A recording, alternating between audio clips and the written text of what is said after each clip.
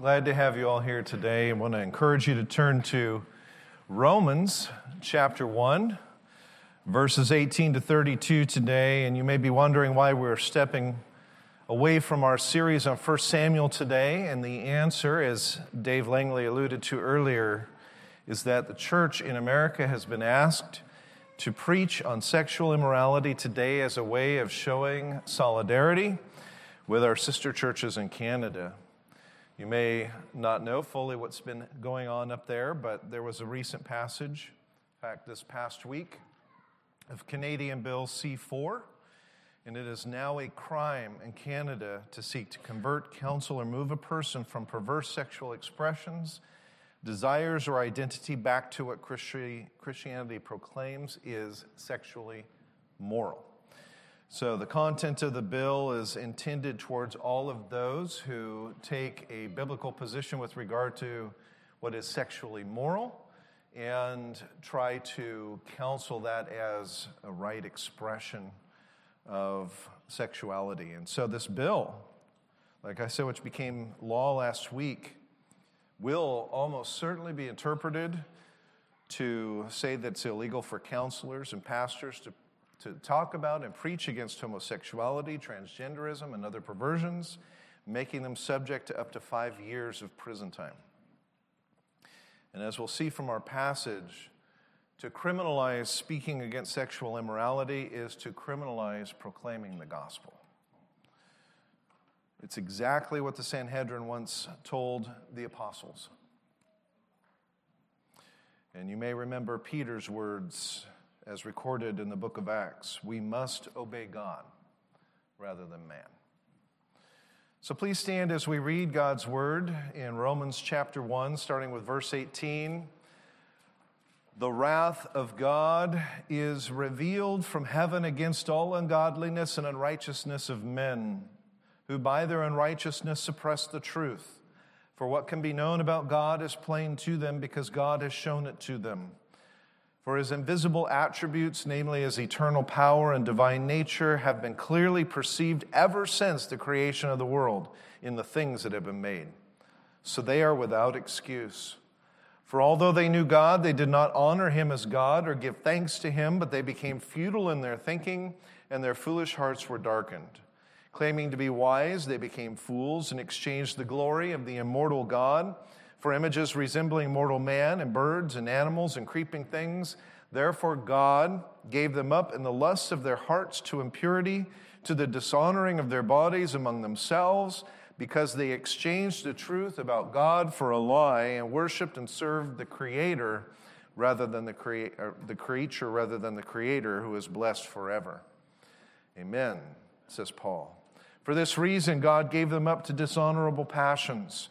For their women exchanged natural relations for those that are contrary to nature, and the men likewise gave up natural relations with women and were consumed with passion for one another, men committing shameless acts with men and receiving in themselves the due penalty for their error. And since they did not see fit to acknowledge God, God gave them up to a debased mind to do what ought not to be done.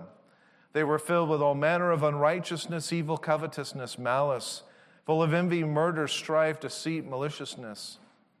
They are gossips, slanderers, haters of God, insolent, haughty, boastful, inventors of evil, disobedient to parents, foolish, faithless, heartless, ruthless. Though they know God's righteous decree that those who practice such things deserve to die, they not only do them, but give approval to those who practice them. Let's pray. Father, you are the mighty God, and your invisible attributes, as we see in this passage, are clearly seen since the creation of the world and the things that you have made. We are without excuse. And so I pray, Lord, that you would help us to understand our obligation as the creature, our obligation as the one who serves the holy God of this universe, the one especially as the church that is called upon to proclaim the good news and the gospel. Lord, have mercy on us. Have mercy on our nation and our world. It's in Jesus' name we pray. Amen. You may be seated.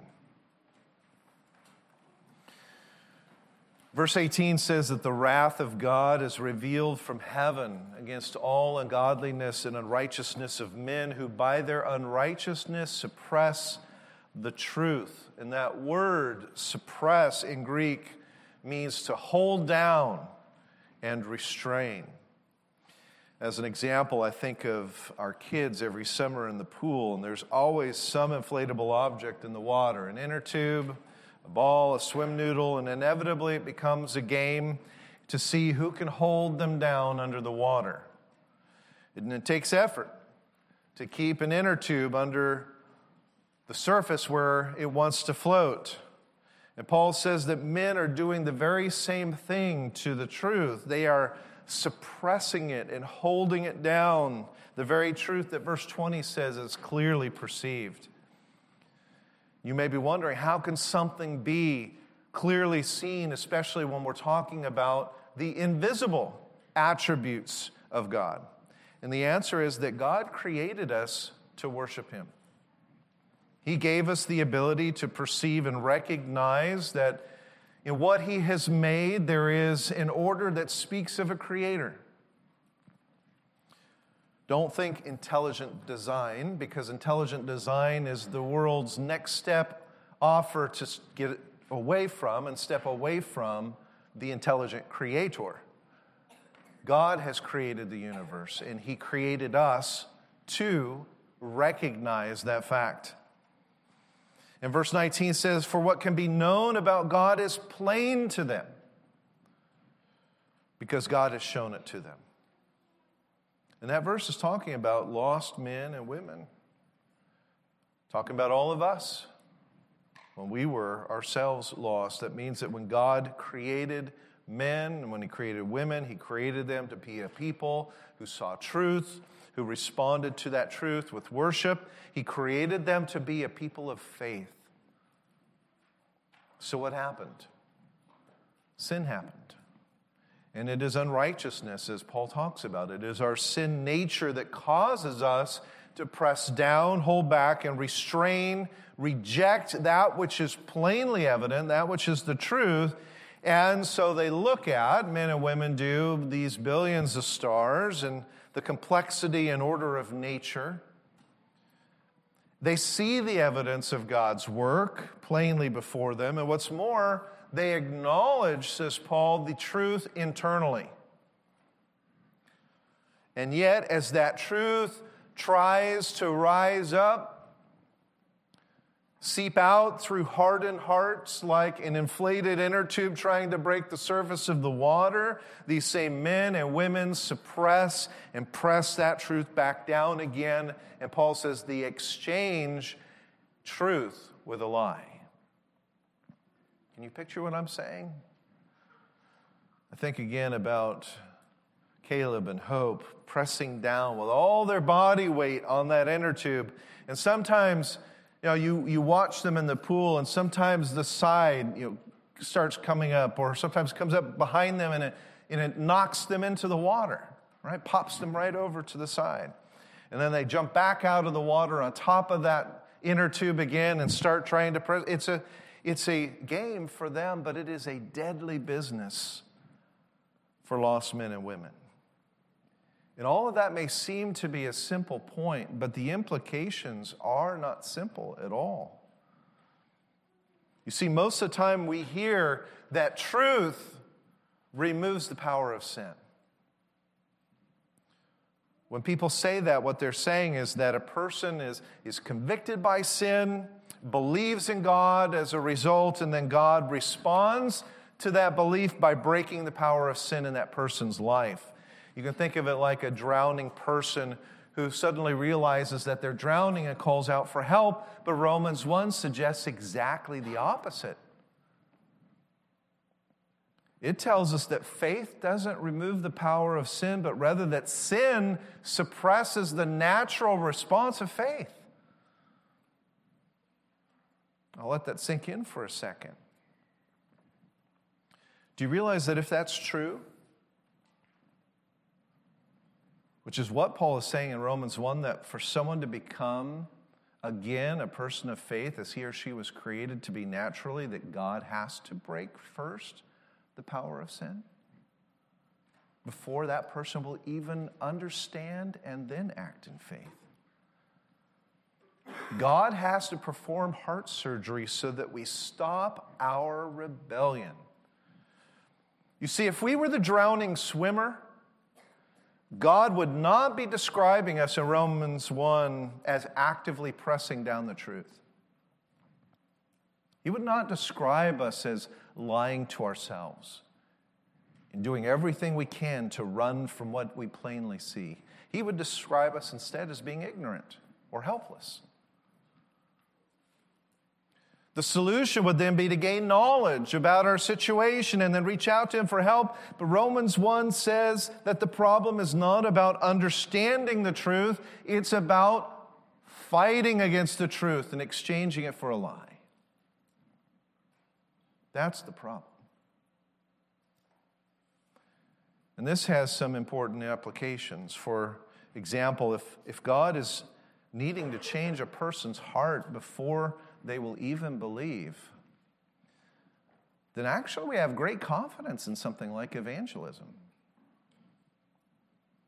Because if the issue is not about knowledge and understanding, then we don't have to have the perfect words to say. We don't have to have all of the right tracts that will provide that person with that storehouse of knowledge that suddenly makes them realize that they're drowning. Instead, what we have to do is be obedient and proclaim the gospel, praying that the Holy Spirit is going to change that person's heart. And if that happens, if heart surgery takes place, then we know that that person will respond in faith. Why? Because that is what God created them to do. They have spent their life holding down the truth, having their hearts darkened and hardened. And if God in His mercy changes their heart, there's no more actions to suppress the truth. It all comes out. And you know what has happened when you have, in your own life, heard the Word of God. Maybe it was someone was speaking it to you, maybe it was in a sermon, whatever it was, but you know those times that as you heard the Word of God, that your heart leapt a bit at the fact that you were hearing not the words of men, but the very powerful Word of God. And you knew in your soul that this is truth. And that is how God created you to be in fellowship with Him, to be perceptive of His activity, to respond to His Word. But when sin enslaves a person and motivates them to suppress that natural response, what happens is an unnatural pressure begins to mount. It's again like that inner tube in the pool. And because we are created to acknowledge and worship our God and not to be lying to ourselves, not to be exchanging truth with a lie, we find ourselves psychologically and physically unhealthy. And the more our reason and conscience are acknowledging the truth here, whereas through our hearts we want to press down to reject God's existence, how else could we explain the full range of psychological and spiritual disorders? It is true, there are many times that these disorders are the result of external circumstance or even biochemical processes, but I will tell you, my belief is that the number one cause of psychological disorder is this unnatural tension amongst the human population that is enslaved by sin.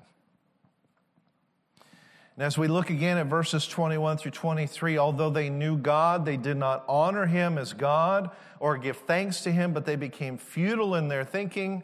We can see what's happening now as as I described it, this unnatural tension, this continuation of a rebellion, a rejection of God, the suppressing of truth. They become futile in their thinking, and their foolish hearts are darkened. They claim to be wise, but they become fools, and they exchange the glory of the immortal God for all of these other things. And so verse 18 speaks of the wrath of God being revealed from heaven.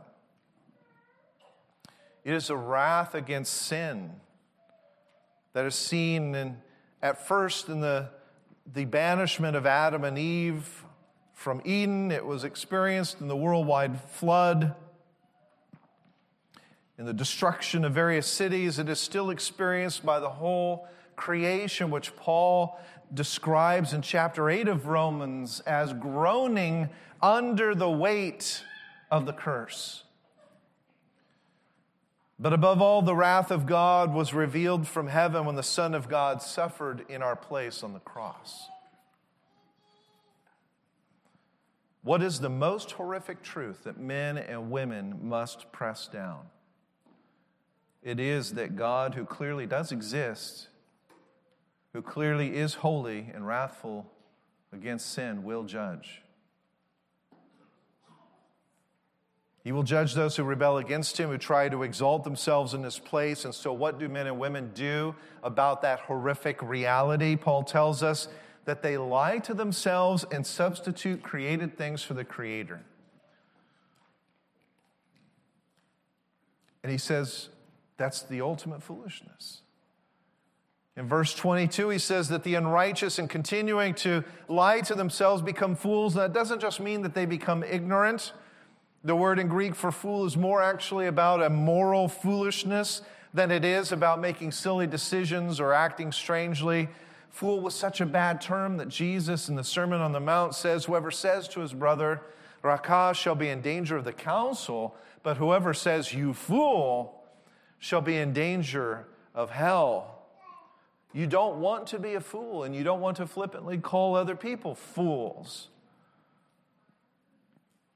Verses 26 to 32 describe what takes place next. God gave them up to a debased mind to do what ought not to be done. And then we see that whole list of things. And then this ominous statement, though they know God's righteous decree. Do you hear again that plain knowledge, that clear understanding? Though they know God's righteous decree that those who practice such things deserve to die, they not only do them, but they approve of those who practice them. We often think of atheists as people who don't believe that God exists on the basis of evidence. And that's why many Christians study apologetics with the hope of knowing, again, the right argument or point that will make a difference. But Romans 1 tells us that a lack of evidence is not the problem. Remember what we were talking about earlier. The real problem of unbelief is not a lack of knowledge. It is rebellion against truth. And so what an atheist truly is a person who lies to himself and runs from God. And you'll see Paul's words in verse 28. Men and women do not want to acknowledge God. They don't want to. The New King James Version says that they do not like to retain God in their knowledge. They prefer a God of their own imagining.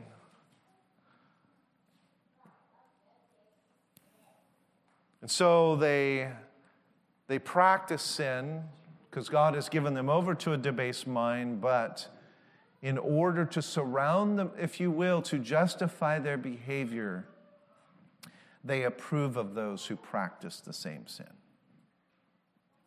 And that is where men and women have reached the lowest point of depravity, where they heartily applaud those who give themselves to sin. And it so aptly describes America,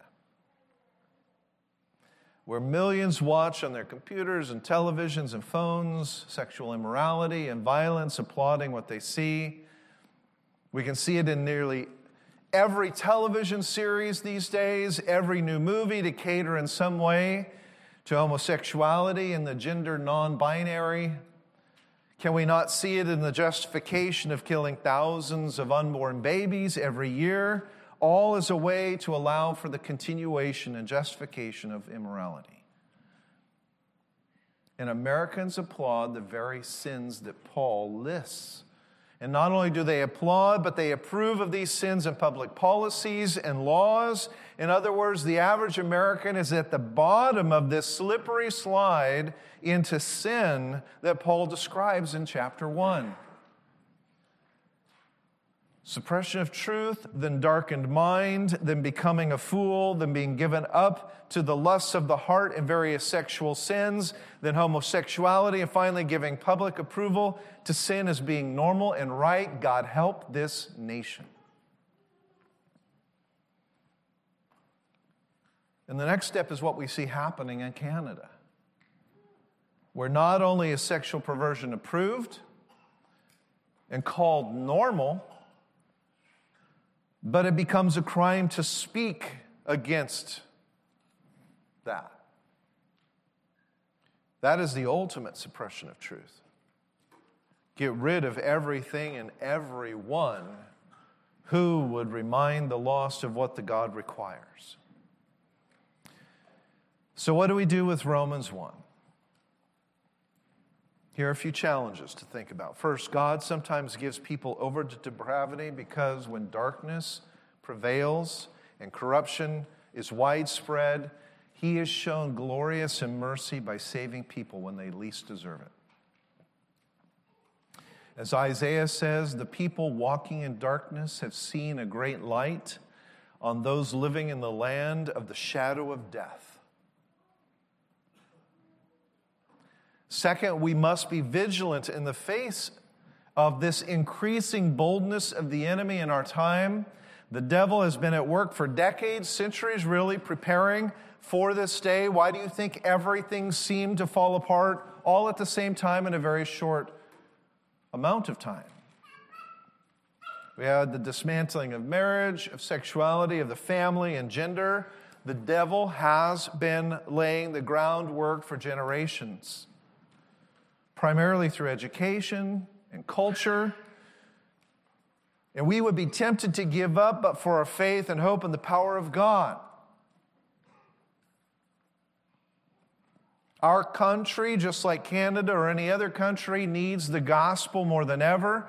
To criminalize speaking the truth is just a bigger pushing down of that inner tube under the water. The only way to break the pattern is to have God change the heart through the preaching of the good news of the gospel of peace. We cannot grow complacent. We must continue to make the message of the gospel as clear as we possibly can by our testimony, by our lives, and by the joy and the peace of heaven in our hearts. We cannot grow weary or complacent in that task, but we must pray that God will make that effective as He changes hearts.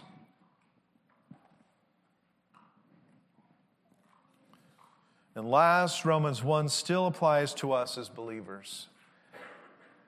Sin has a debilitating effect on a person, and it can lead to the same type of problems for believers on a small scale that we see in a larger, more global scale in the lost. Some folks still do struggle with anger and being undisciplined, a lack of self-control, and the many other things that hoping to grow on and in as a believer. And it may be that there are unresolved issues of disobedience or sin. But I want to exhort all of you men and women to take a stand against sexual immorality. In Titus 2:10, Paul says, "Speak the things which are proper for sound doctrine, that they," the people that you are speaking to, but also including us, the ones who are speaking, "may adorn the doctrine of God, our Savior, in all things." And I like that phrase, this idea of adorning the doctrine of God. We are to champion not only the teaching and the speaking of sound doctrine, but we are to wear it. Every day you put on the clothes of what you believe. If you live a sinful, wicked life like that described in Romans 1, your clothes reek of immorality and blasphemy. But if you live a godly life, Your clothes are the exact opposite. And many of you are dressed so nicely today. And a lot of that is because we are trying to reflect a reverent attitude when you come to church. Some of you are thinking through that and doing that. But does the physical wardrobe match our spiritual one? Is our spiritual adornment less fine? I will tell you that I believe the world is far more sensitive to our spiritual wardrobe than they are to our physical wardrobe. And we should be speaking truth not only in our speaking of the Word of God, but also in our living out of the truth. And if this is chosen by Paul as being kind of his chosen illustration, it's not just here in Romans, it's throughout his writings. Christ often goes to sexual immorality as kind of the height of the perversity of the sin nature working itself in man. If this is where the spiritual war is currently at its hottest point in our culture, we must make this important. We already must, because God has commanded us to live a pure life, to flee from youthful lusts and more. But the world wants you to be a hypocrite. The world wants to undercut your ability to speak the truth because they want further justification for their suppression of the truth. Men and women don't want to see God transform your life because it serves as a rebuke and an admonishment. Why else would Canada be passing a law criminalizing what they're calling conversion therapy? Peter writes in 1 Peter 2:11, "Beloved, I urge you as aliens and strangers to abstain from fleshly lusts." Why? He continues, "Keep your behavior excellent among the pagans, so that in the thing in which they slander you as evildoers, they may, on account of your good deeds, as they observe them, glorify God on the day of visitation." You see, it is, yes, about obeying God, but it's about so much more. It is about living a testimony.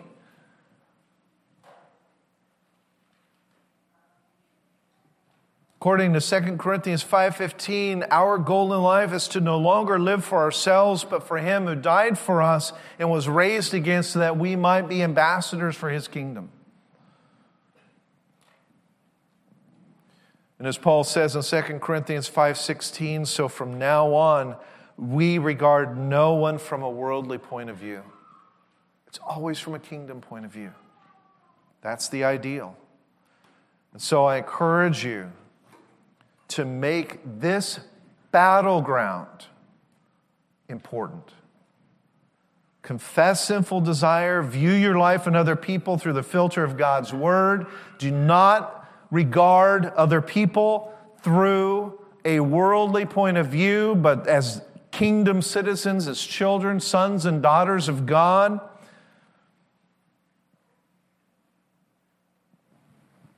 Pray for the sanctifying power of the Holy Spirit that you might live a life adorned in the sound doctrine of the gospel. Do not compromise the work of God and His kingdom by allowing the enemy a foothold into your life, into your marriage. Let us be ruthless about this. Be in prayer in the days to come for our brothers and sisters in Canada. They've already been suffering a hard time by trying to be faithful and continuing to proclaim the Word, even despite some very restrictive and severe mandates over this last year and a half. But this is a whole new ballgame. England and some of the European nations are already saying that they may adopt a similar position. And who knows what's next for our own nation. So let us be a people in prayer, because I think the battle lines are becoming clearer and clearer every day, every week, every month. Let's pray. Father, we thank you for your great love for us and the fact that you've always called us to obedience.